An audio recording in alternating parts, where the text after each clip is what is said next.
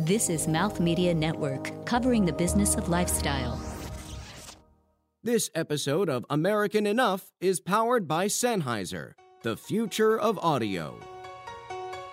Hey everybody, this is Vikram Iyer with American Enough, and we have a special episode brought to you by South by Southwest, the amazingly multifaceted and incredibly creative festival going on starting this week, March 9th in Austin, Texas, featuring everything from new budding technologies and startups to films and musical performances, and just really, really awesome people huddling together over the next couple of weeks in Texas. I'm going to be heading out there myself. American Enough will be doing a live episode show on Sunday, March 11th at 11 a.m. at the Fairmont. If you're out there, please do come by. If you're not out there, we can FaceTime you in or however you want to participate, but the episode will go live. The whole Mouth Media team will be out there as well, so we're really, really, really excited to have American Enough live at South by Southwest. And given that South by Southwest stands for a really unique curation of community between technologists, entrepreneurs, like-minded inspirers, and differently minded tinkerers all coming together, we have a special episode for you today featuring a candidate who came from the technology community, who is an entrepreneur herself, was an early employee at eBay, helped Google stand up their philanthropic arm, helped the micro-lending organization Grameen Bank provide targeted credit loans and credit lines to the rural poor across other countries in the world.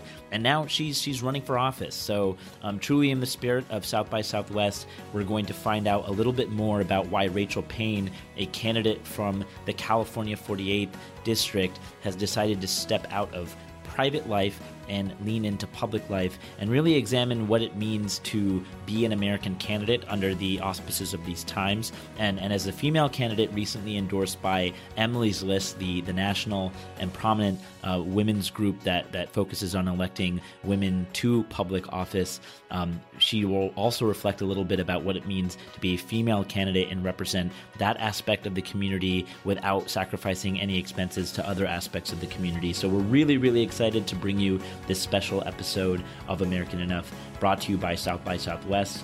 And come see us live. Visit southbysouthwest.com, where you can purchase a badge, not just to see me, but check out other more awesome cats out there. It's just worth it. It's going to be awesome. It's going to be great. Come see us, South by Southwest, this Sunday, March 11th, Fairmont Hotel. See you soon.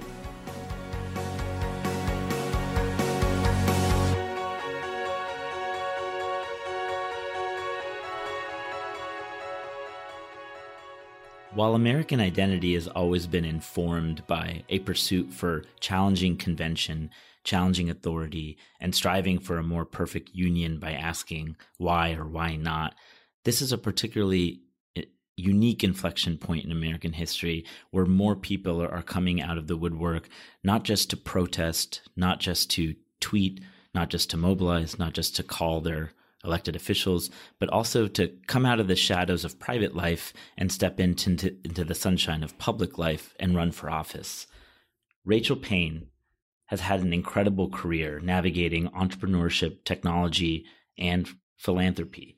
Born in San Bernardino, California, to a working-class family, when she was young, she moved to Las Vegas, where her father became a union operating engineer, and at a young age went on to live with her mom after her parents divorced, and witnessed as her mother supported their entire family and her sisters and siblings while working multiple jobs.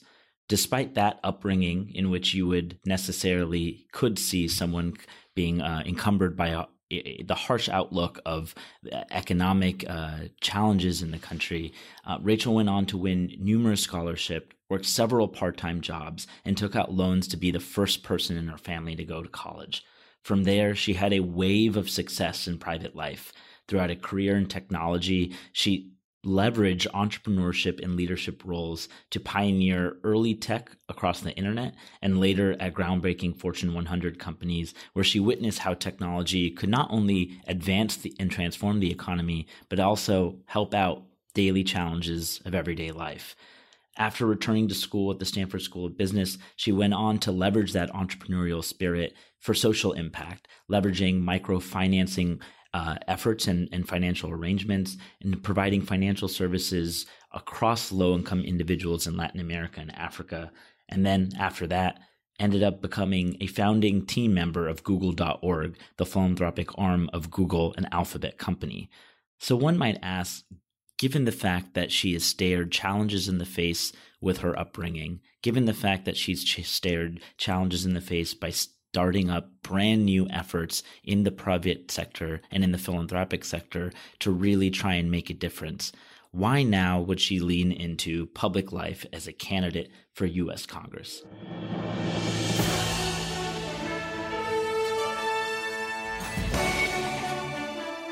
This is American Enough with your host, Vikram Iyer.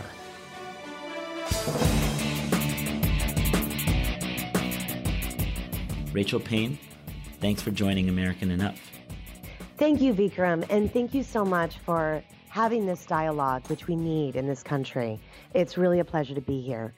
My desire to run for Congress, as you very well pointed out, has more to do with the experience I bring and having lived firsthand many of the challenges that face so many people here in America, whether it's people struggling to make ends meet, or trying to afford a college education, or just trying to create a better life for themselves and their families.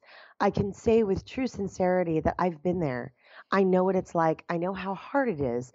And I can also see the opportunities to make it better and easier for more Americans to succeed in this country and to level the playing field in important ways where even more people can get a good education and create a life for themselves that allows them to maximize their full potential.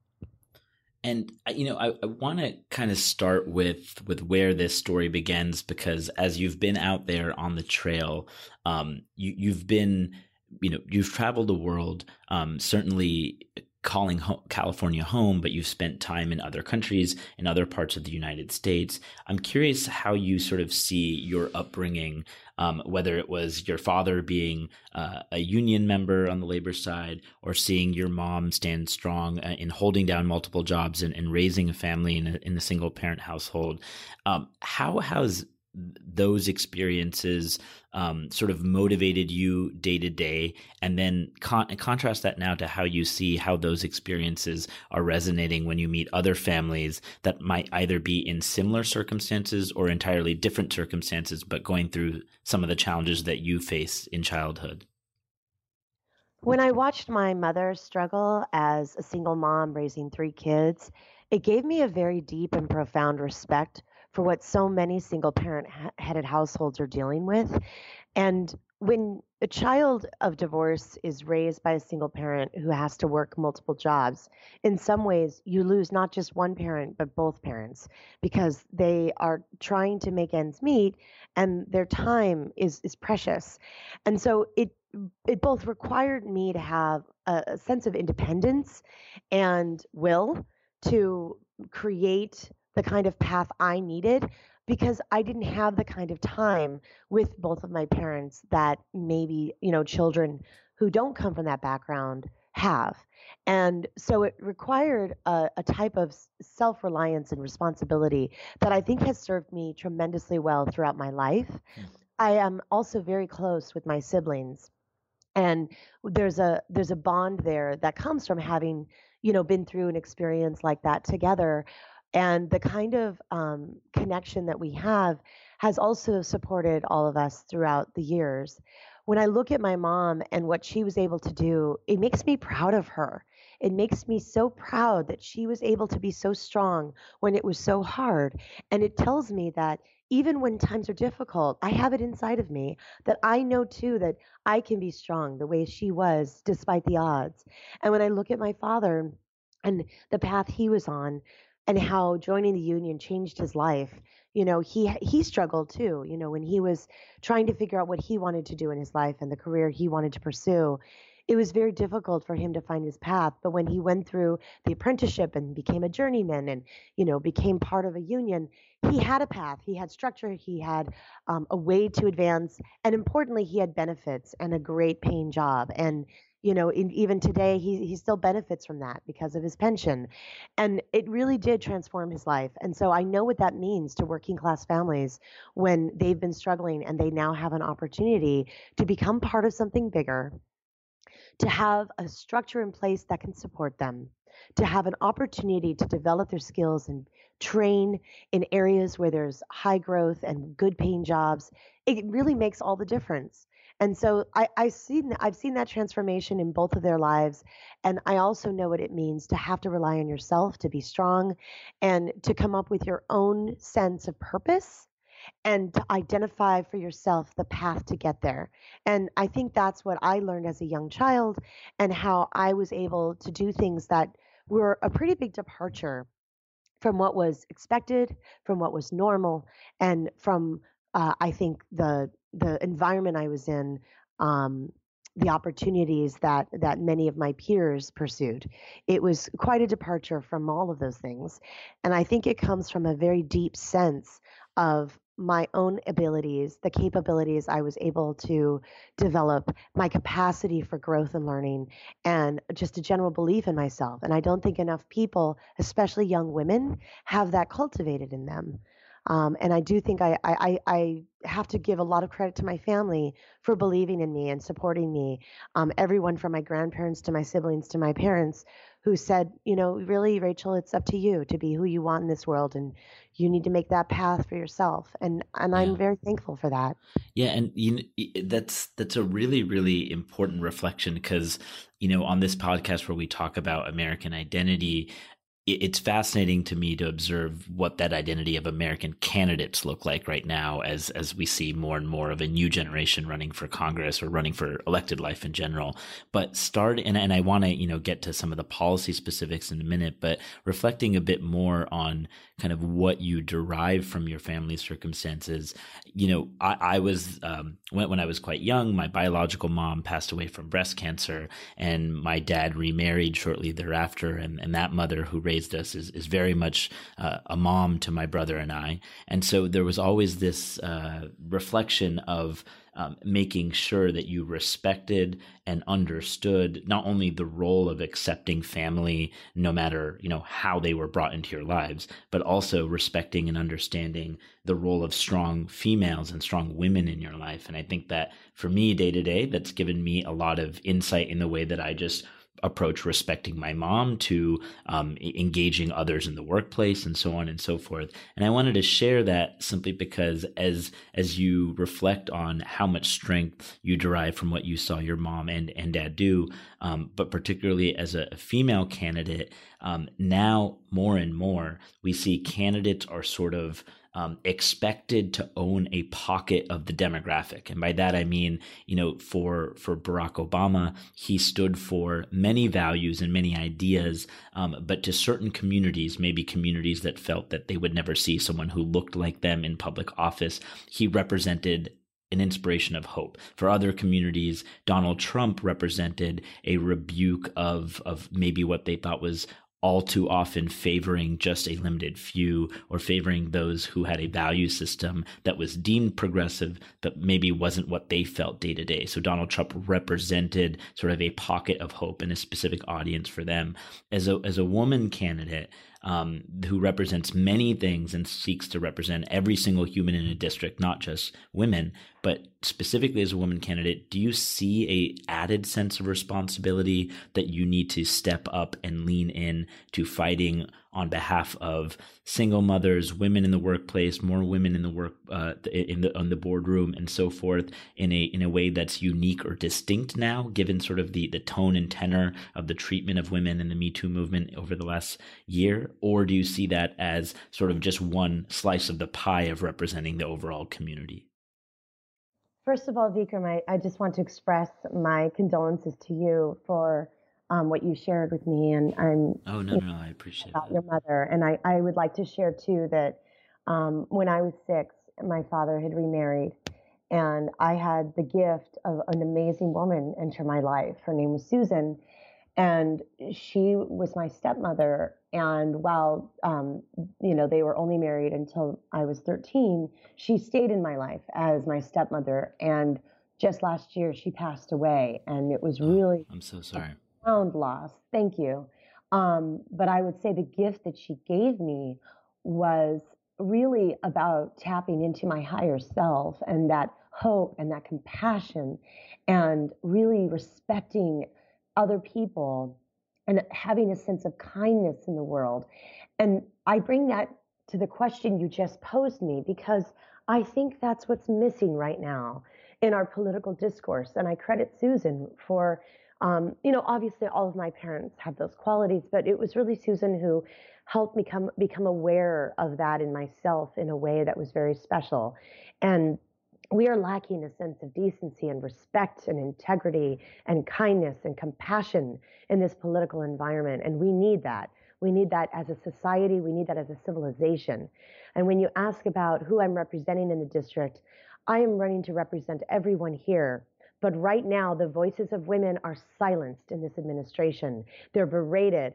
Women are being treated in ways that are not just disrespectful, but that undermine the value and importance of who we are in this country.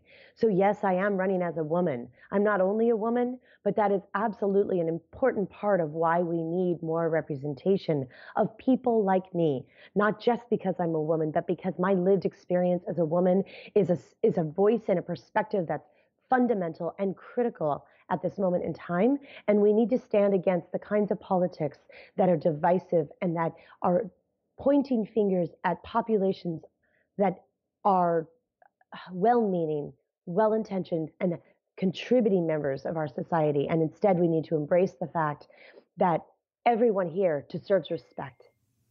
Yeah, and that respect and decency and reclaiming that, I think, couldn't be more foundational in this moment in time. Especially because if we are seeing more and more new candidates enter the arena and more folks step out of their private lives to engage public need, we want to make sure that we inspire a future generation of folks to get off the bench too. Whether that's a changing of a guard of folks your age or my age, or we're talking about the students of Stoneman Douglas High School in Florida getting more politically involved, or frankly, just, a sixth grader or seventh grader that may not be paying attention to politics, but is witnessing and observing the sort of indecency and the brash rhetoric that we've seen from not just the administration, but frankly, even a number of congressional races and special elections over the last year. So I ask you a fairly loaded question, but a simple one. How do we restore decency in the political space? And not to sound like a cynic, but just to be candid with you, as someone who seeks to run for the California's 48th congressional district, one voice out of a few hundred in Congress, is that going to be an effective means by way of restoring faith in public service? To truly address this, we actually need to take a multi-pronged approach. We cannot just say that we need to live by example and lead by example, which I do think is important. We also have to look at the root cause and why people are behaving the way that they are. So in this environment, there's no accountability for bad behavior. In this environment, we have a leader who has demonstrated that he can not only act in ways that are disrespectful and crude, but he can be a sexual predator and have no accountability, no blowback, no punishment for his behavior. And what we saw with the Me Too movement is entirely the opposite. And I do think that's going to catch up to everyone in politics very soon as well. Yeah. But with the Me Too movement, what we finally saw was recourse for victims.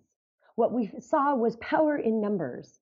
And what happens when women and people who've been harassed and discriminated against come together and stand strong and say no more, and then take actions with the support of our legal institutions to get that kind of accountability and justice. And that's what we're missing on the political front. We are not having the kind of due process that victims need at the highest level. And in addition, so that's one prong, right, which is the issue of accountability and recourse. But secondly, we also need to look at what's happening in the media. The rhetoric has normalized this behavior. It has made and emboldened this discriminatory language and the really, I would say, again, it's crude and brutish language that is aimed at women, people of color, and vulnerable populations. And again, there's no accountability. And instead, it's sound bites that get repeated over and over and over again, which further normalizes it in our society and desensitizes people to this language. The more we repeat the quotes, the sound bites that are devastatingly ignorant and are racist or sexist, the more we normalize it. And the more we make people who hold positions, points of view of bias and prejudice, we make them emboldened and we give them a platform to further perpetuate this messaging. So the third issue is around that underlying bias and prejudice. And that has a lot to do with power. When we look at how people who have traditionally benefited from positions of privilege because of their race, because of their gender, are in a position now where they're fighting to keep that power and privilege, and they don't want to see change happen. The easiest way to beat down people who are trying to get ahead is to further alienate them, to objectify them, especially women, and to use racist and other epithets that perpetuate harmful stereotypes and limiting beliefs about these people, about these populations. And in doing so, play into stereotypes that weaken their position in society. So it's those three areas that we need to address. We absolutely need to lead by example, and I plan to do that in Congress. But that's a lonely battle if we don't also look at all of these other areas that play into this way of normalizing hate in our society and emboldening bias among people who believe that it's a zero-sum game of power, which it is not. And part of that hate and bias has been motivated in many respects by who is deemed worthy of the American experience or not. And that has obviously for many generations, sort of vectored around the immigrant journey here. But in the last year and a half, 2 years, has really hit a fever pitch of very public, almost blusterous rhetoric against immigrant communities, either because they're just deemed as illegal or that they have no presence here or purpose here, or because of specific policy proposals, whether it's a budget proposal or whether it's a fix for DACA protections and Dreamers, or any other sort of codified hate masquerading as legislation in between.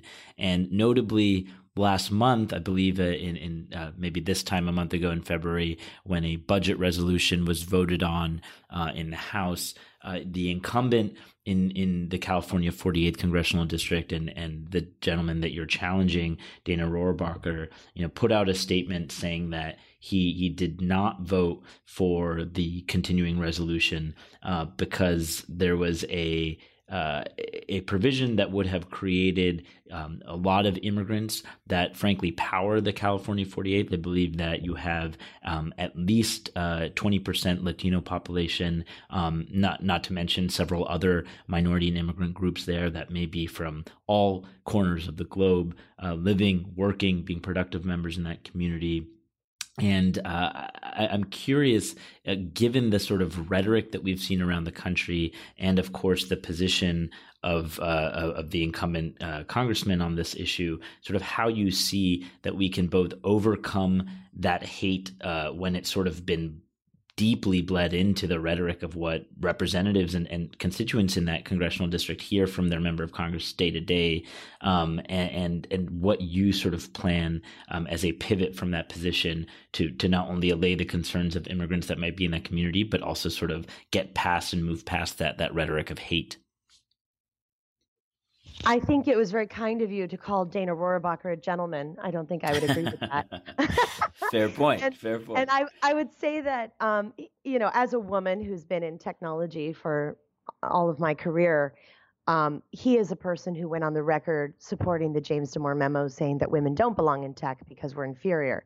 So I find many of his statements lacking credibility and, in fact, displaying a shocking level of ignorance and denial of fact and science. And I think that is, again, systematic of the luxury of privilege, the power, the position of power that people like him have long enjoyed, and in my opinion, far too long. And, in addition to that, the way in which the discussion on immigration that people like him are having distracts from the key issues. If we're really thinking about what is the threat to our national security and a threat to our economy, it's not immigrants in Orange County, California. Right. It's the interference of a hostile foreign nation in our election that Dana Rohrabacher himself has defended. It's the role of Russia in interfering with our electoral process, denying people the right to vote by hacking into voter registration records. It's the suppression of voters that has occurred in districts across the country that are in swing states. And I think his defending of Russia is betraying both his benefit from direct benefit, financially and otherwise, from countries like that. And in fact, he's under investigation right now for money laundering, or for receiving money laundered funds, and for his ties to Manafort.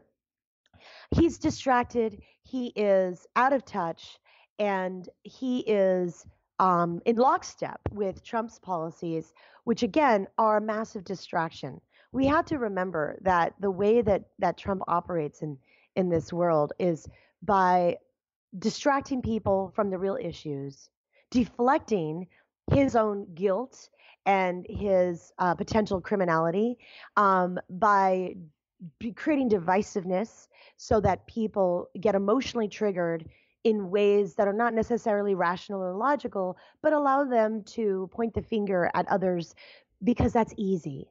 That's easy to do. You know what's hard? Change is hard. Competition is hard. Working hard is hard. And those are the things that require all of us to step up in the 21st century and to be in a modern labor force. It's a lot easier to attack immigrants and blame them for taking our jobs, when in reality, it's modernization, it's automation, it's other things that have nothing to do with immigrants that are actually a threat to the modern workforce. And it's a lot easier to sit down and complain about these others who are coming in and taking your jobs, when the reality is a lot of the jobs that immigrants are doing in California are critical, necessary, and are not jobs that other people are going to do. In fact, we know that crops are dying on the vine because of the ICE raids. We know that $65 billion in our economy is a direct contribution from immigrant labor. And we know that our society is better off for the diversity of perspectives and worldviews and religious freedoms that immigrants bring to our country. And the more we deny that immigration is one of the root causes of the strength and values of who we are as America, the more we are undermining our future competitiveness in the world and our standing in the world,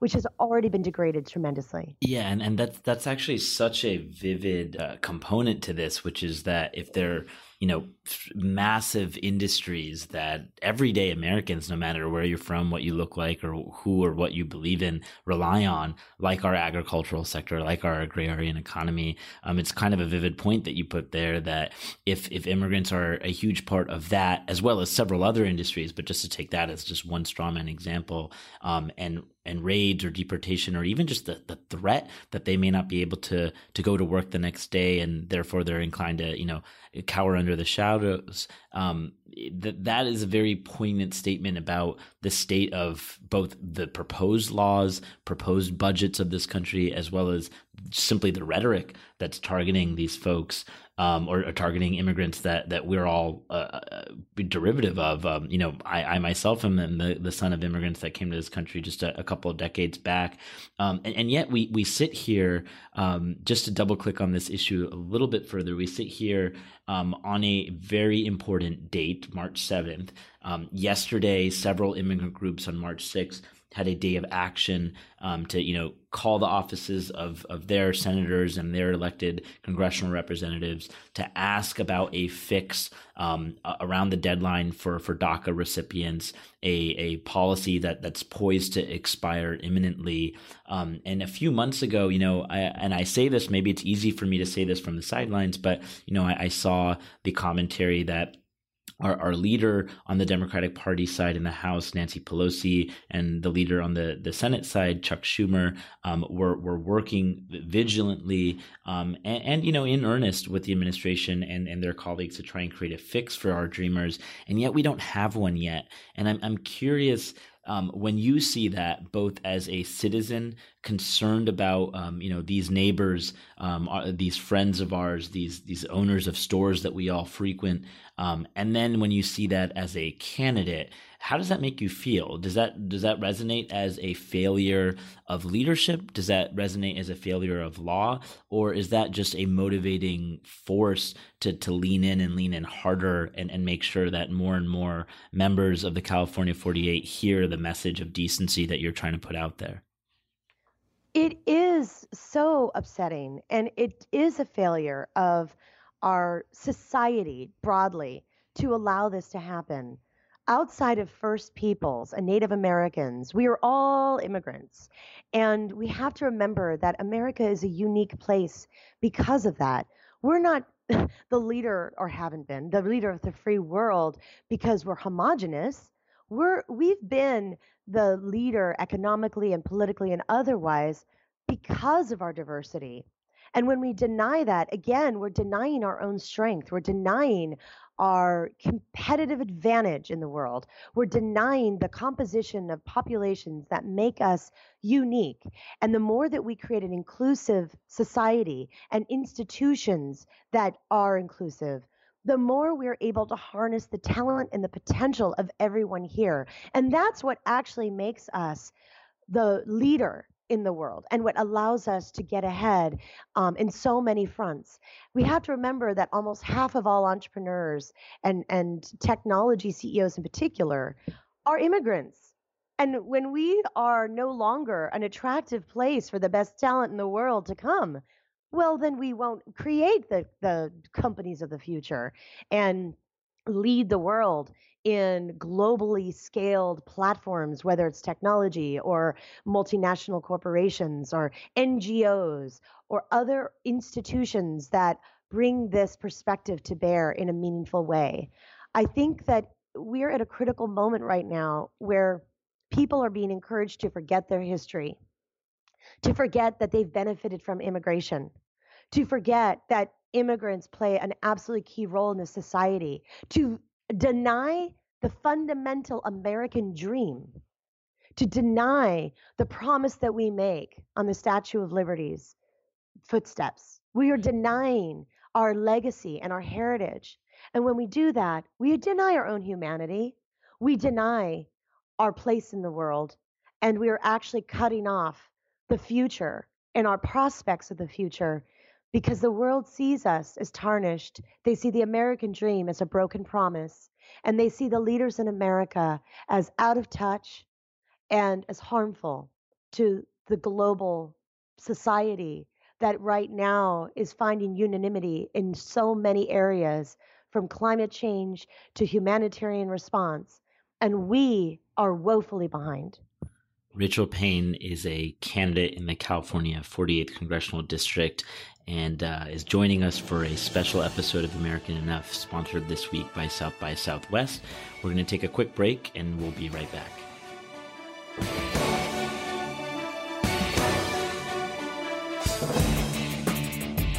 This special episode of American Enough is brought to you by South by Southwest, the amazingly interactive, technologically forward, culturally inspired festival taking place in Austin, Texas, kicking off this Friday, March 9th.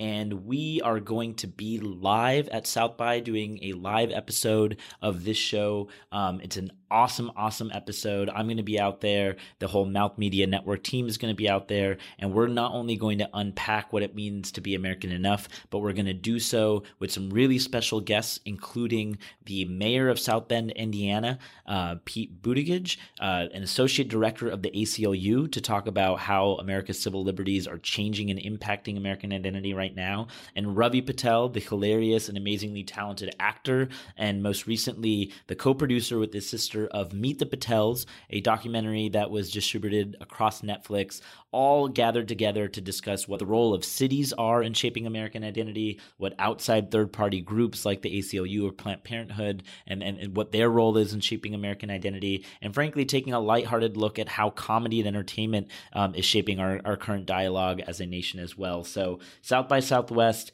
is an amazingly awesome experience. If you can make it down there, if you're interested in attending, visit southbysouthwest.com. If you can make it out by Sunday, March 11th, please do come by and see a special live episode recording at the Fairmont Hotel of this podcast, American Enough.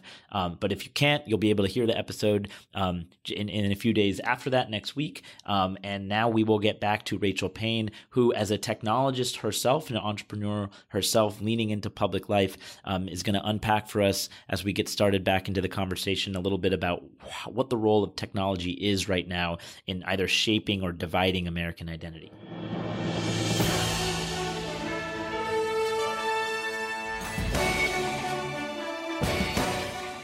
So Rachel, I actually am curious from your perspective.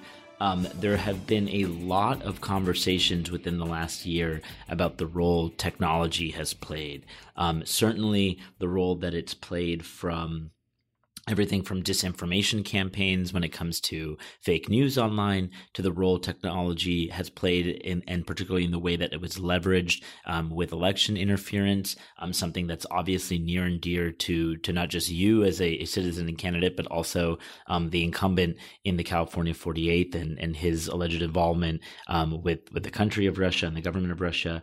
But then it's also played out in the sense of the quality of life in America, that maybe the wealth that's created or the opportunities that's created by technology are only really going to a limited few, or perhaps beyond just an income gap, it's actually creating different enclaves within American society in which people read what they want. They're sort of constantly preaching and hearing from their own choir. Instead of building bridges. You're a technologist, you're an entrepreneur. This is a community that you not only have leverage for social good, but is core to your identity and core to your campaign stump and biography.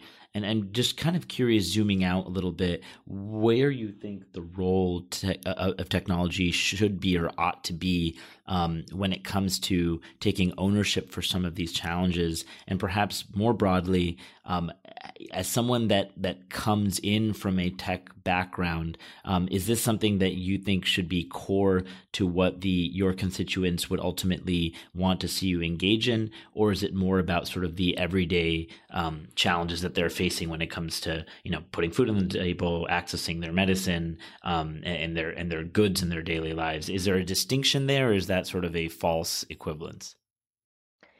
I agree with you that there has been a disparity in income and wealth that has increased over several years.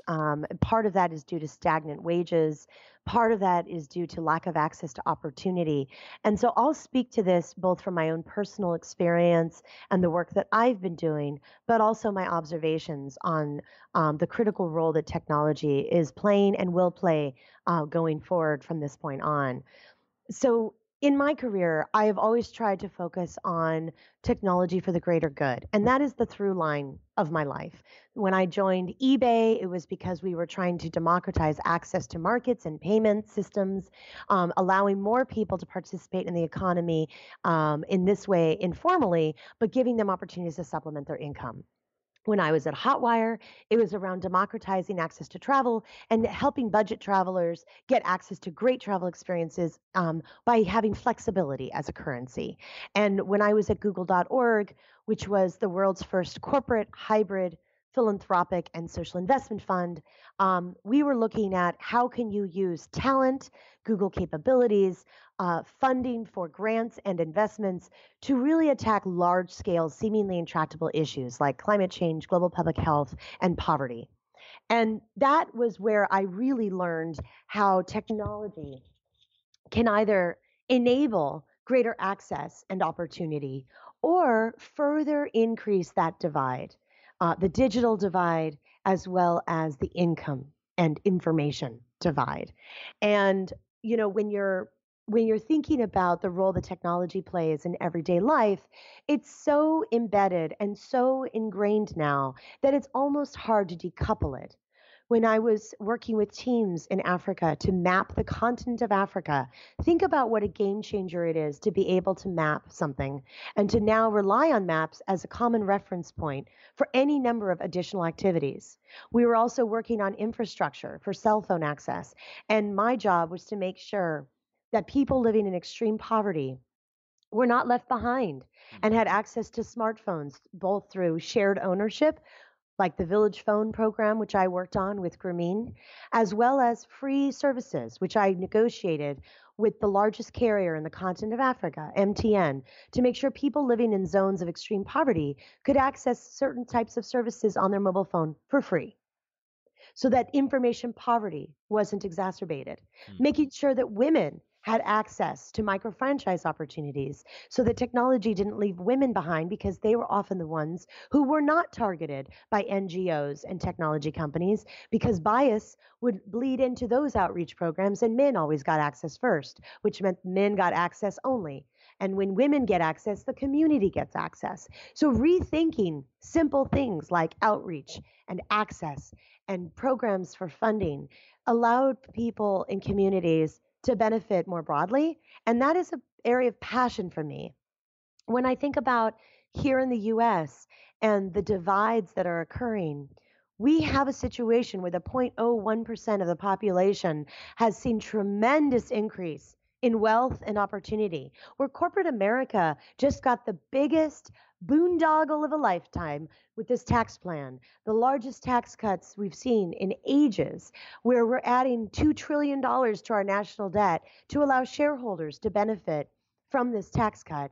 And yet, very few of them have done much more than nominal token employee bonuses and massive layoffs and cuts to spending in areas that are critical. What we're seeing is corporate environments benefiting from the economic policies of this country, and the everyday worker falling further and further behind, where incomes are not keeping pace with the cost of living and inflation. And families that were once considered middle class are falling further and further behind and becoming working class families, paycheck to paycheck, literally one paycheck from becoming homeless, or one health crisis away from bankruptcy. That's not okay in this country. And when we think about technology in our elections and electoral process, we know that Russia hacked into our elections. We know that fake news is now a genre. Yeah. And that social media platforms did not do enough, are not doing enough, have not been transparent enough, have not shared the data enough to help us rectify this wrong. And frankly speaking, the Senate bill that's being debated, which was authored by Senator Klobuchar, which is called the Honest Ads Act, is one step closer to creating a consistent framework for political advertising, which currently exists in television, radio, and print, but does not exist in social media and other tech platforms. And it must, because we know that Russians bought ads. Those ads were disproportionately favorable to one candidate and harmful to another, Hillary Clinton. And we know that hundreds of millions of Americans were targeted, and that it indeed did have an influence. That's not including all of the other insidious tactics that were used to further discredit the one qualified candidate that we had in the general election and to prop up a candidate through hate and divisiveness and bias and ingrained stereotypes in order to sway the election in meaningful ways by targeting people with emotionally triggered ads that, again, feed into latent and blatant bias. That's that multifaceted or sorry multi-pronged approach to thinking about this.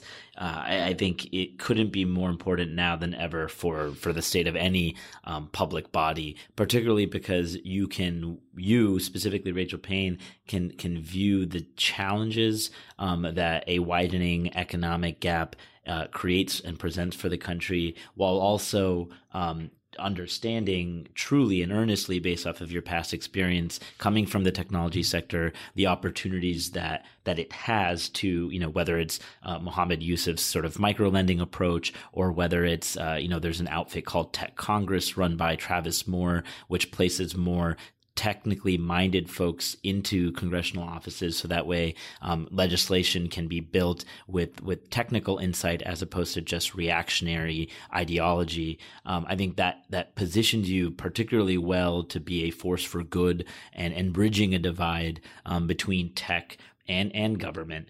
One of the aspects of those bridges, though, repeatedly comes up in this space of how technology is increasingly automated things, or is poised to increasingly automate things. And I wanted to ask you, particularly because your father was a union guy. You mentioned at the top of this conversation that labor arrangements and that guaranteed pension and a guaranteed understanding of a workplace that was fit for purpose and that was valuing the decency and the integrity of its workers was sort of core to your upbringing.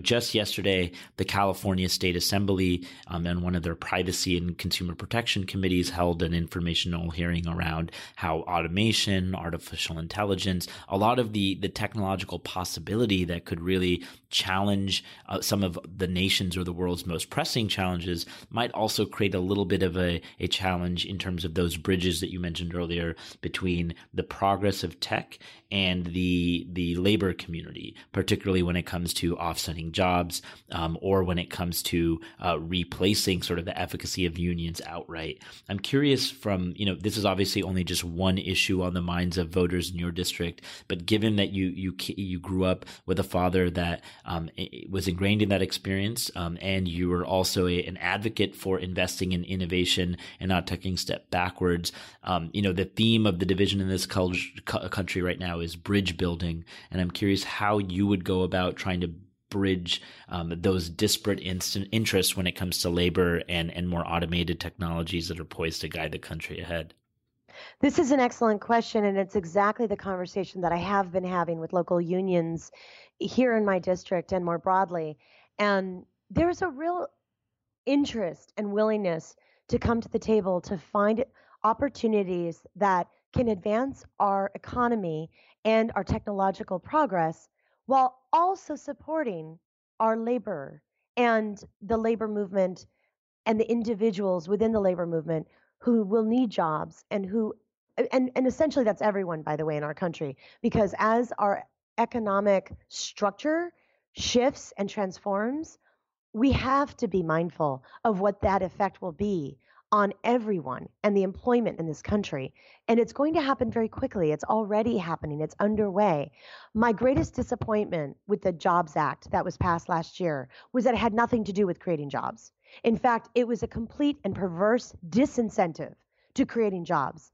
The majority of corporations took this windfall of cash to invest in automation without an investment in training programs, labor force migration, and the creation of jobs for those people whose jobs are about to disappear.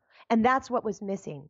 I would like to see corporate tax cuts be tied to things like funding to train people to take jobs in new areas, to move people from sectors that are mature and dying out like fossil fuels to new jobs in the clean energy sector, to upskilling labor, people who have great experience and backgrounds but need additional training and certification to take on jobs in emerging growth areas.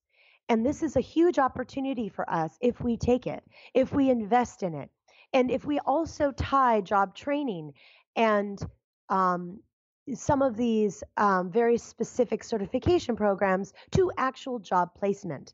And this is where the public-private partnership needs to happen, where corporations also need to have a sense of responsibility, decency, and accountability. Where do we even hear the words corporate social responsibility anymore? We don't.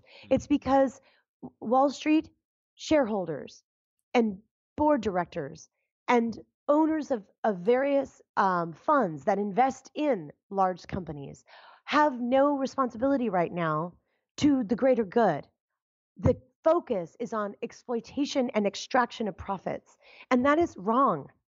When I was joining Google.org on the founding team, there was a sense that technology has benefited certain people and that there's a responsibility to give back and there's a responsibility to do more. And I don't see that today. There's no corporate foundation at Amazon or Facebook or Twitter. Where are these companies investing their dollars except in lining their pockets? And I have a problem with that. And I'm not even sure Google's doing enough on that front either. And I know that I'm probably speaking in a really harsh way, but somebody has to. I come from that business. I know what those gains look like, and I know how many people are being left behind. We're a country that has millions of jobs for software developers open and unfilled. And why is that? It's because we don't have the human capital investment in this country to develop the talent. It's because it's hard for that talent to migrate here. It's because we've undermined and denied the talent of almost half the population because of the disincentives for women to go into STEM careers, because of the bias and the stereotypes that prevent young women from learning more about computer science. It's because of the media messaging that perpetuates harmful stereotypes for people of color. And because as a woman entrepreneur, I've lived this myself, because only 2% of venture capital goes to women-run enterprises, and that's unacceptable.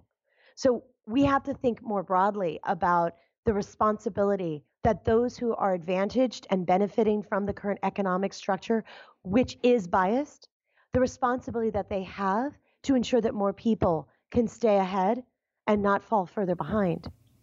And, it's interesting that you mentioned that in terms of corporate giving and corporate engagement, because the identity of different actors right now is starting to transform. And by that, I mean, or more specifically, I mean that you're sort of seeing this interesting rise of the CEO statesman or stateswoman. We saw Tim Cook famously go toe-to-toe with the FBI when they wanted to unlock a cell phone, and he was focused on protecting customer privacy. After the Trump administration withdrew from the Paris Climate Agreement, several companies, including Salesforce, spoke out against it. Even smaller companies like Lyft or Postmates or other entities have been partnering with organizations like the ACLU. So I agree with you that companies need to invest and do more. And we're seeing at the same time this little glimmer of engagement in which actors you wouldn't necessarily assume, companies, startups, are starting to lean into matters of state. And, that might be redefining the ecosystem of action because of what's going on in this moment in American history. It could be because they think it's good optics to engage in some of that CSR, corporate social responsibility type work. But fundamentally, the identity of who plays in the arena of politics is shifting. And you represent one of those phases. We started our conversation reflecting a little bit about your upbringing, the lessons you learned from your mom and your family along the way. And I kind of want to conclude by asking you something about that identity. You were recently endorsed, had a high-level endorsement by the political organizing and action group, Emily's List, for your candidacy in the California 48th. Huge congratulations to you on that, by the way. I also love the Chelsea Handler shout out on that endorsement. Thank you. But, with that comes a certain sense of responsibility. I mean, obviously, as soon as you declared, I'm sure even months before you declared, this was a very, very serious and solemn contemplation you had to take. make.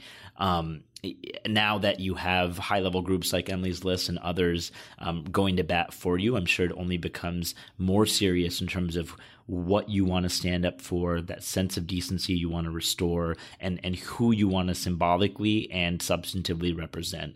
And I guess my final question is, as you've stepped out of private life and you're leaning into pursuing public life, you've campaigned in different parts of not only the district, but you've met with folks all over the world and met with folks in various cities across the country to learn more, to fundraise, to get smart on these issues. What have you learned about America's identity as sort of a public candidate that you didn't know previously as a private citizen? So first of all, thank you so much, Vikram, for your kind words. And yes, it is a solemn responsibility, and it was a soul-searching process to arrive at this decision. And frankly, I hadn't really thought about running for public office until what happened with the election and the current administration, and realizing that as I looked around me, there just weren't enough people who represented me. And then as I looked at the candidates running, I realized that I wasn't sure they stood for my values and represented me either. And while there's a very, very impressive set of people running across all the districts in Orange County, I believe that there was room for a voice like mine, a person who has lived the American dream, is still living the American dream, who's benefited and who's also had hardships that were unique to my gender, to our income status growing up, to my place where I grew up and how we lived and the family structure I had and my education level and all those dynamics. And what I realized in running for office is that at the core of it, there's actually more that unites us than divides us, but that superficial factors, external factors, are dividing us in ways that are distracting. The optics have taken hold. The reality is forgotten. And the optics today are ones of difference and of conflict. Right, and division. And division, yes. And what we need to remember is that most people who live in Orange County do so because they want their families to live in a safe environment that is high quality of living with good schools and good paying jobs. And that's pretty much the through line. What I've also realized is that there's a lot of fear. Right now, immigrant families are being terrorized by ICE raids. And Orange County has the dubious distinction of being one of the only counties in America that has a direct relationship between ICE and the Sheriff's Department. And that is terrifying.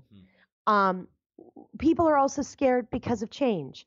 And again, it's a lot easier to try and fight for power and privilege that you've historically enjoyed than it is to have to step up, own your own role and responsibility in creating a future for yourself, and to have to compete on equal terms.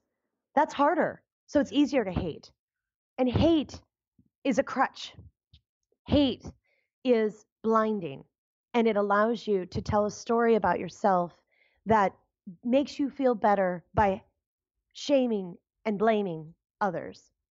And I've also realized that some people are concerned that the rise of women is at the expense of men, and that has absolutely nothing to do with it. What people don't realize is that there's another paradigm of power. It doesn't always have to be the power over other people, power at the expense of someone else. That's a very outdated notion of what power is. There's also collective power. There's the power to do. There's the power to be. And that is actually a much more inclusive and broad sense of ownership and power that allows us to all thrive, but not in doing so by putting others down. And the current administration is desperately clinging to an old notion of power and the power structure. And those who have power are always reluctant to give it up. I remember one of my favorite professors at Stanford Business School, George Parker, who used to say, where you stand depends on where you sit. And if you're sitting at the table, you don't want other people at the table because you believe that giving a seat to someone else means giving up one. But that's not true. And the longer we hold on and cling to that notion, the more behind we become because we're not actually moving at the pace of development and progress that the rest of the world is seeing. We're not modernizing as a country. And we are in the dark ages in terms of the belief systems that are dominating, particularly with Pence at the helm, who truly is someone who belongs in a feudal era of society.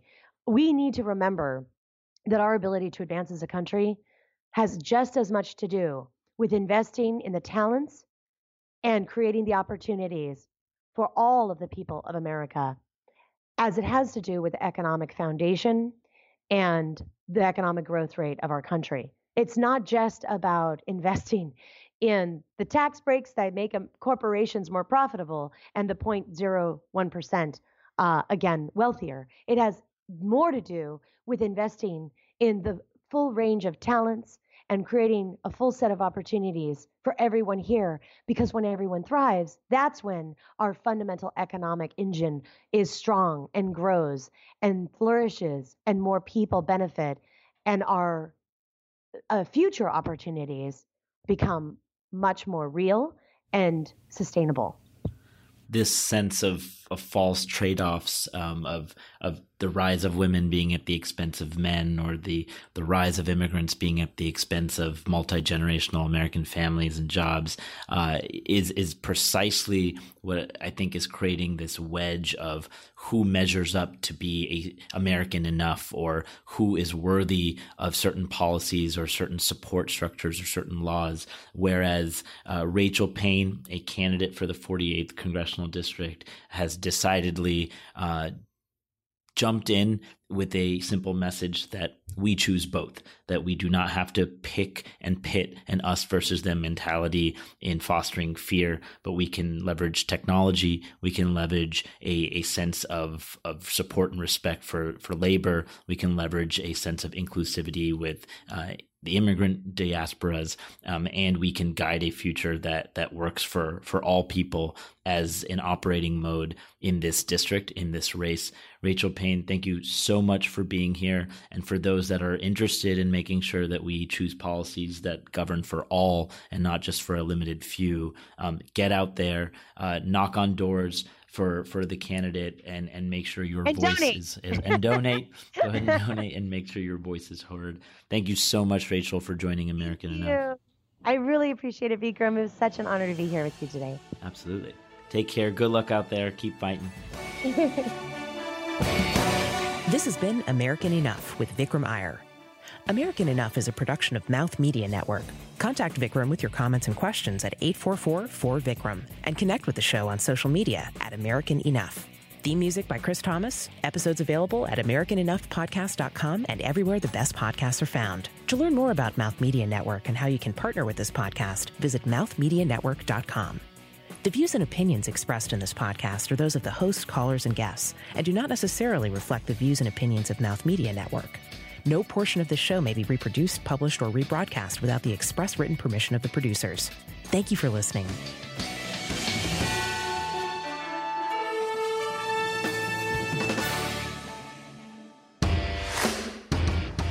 The superior audio quality on Mouth Media Network is powered by Sennheiser. And as a listener, you can receive a 25% discount on virtually any headphone, microphone, and other high-quality audio product available to purchase directly on the Sennheiser website. Just visit Sennheiser.com and enter the code MouthMediaSenn, that's MouthMedia, SENN, at checkout.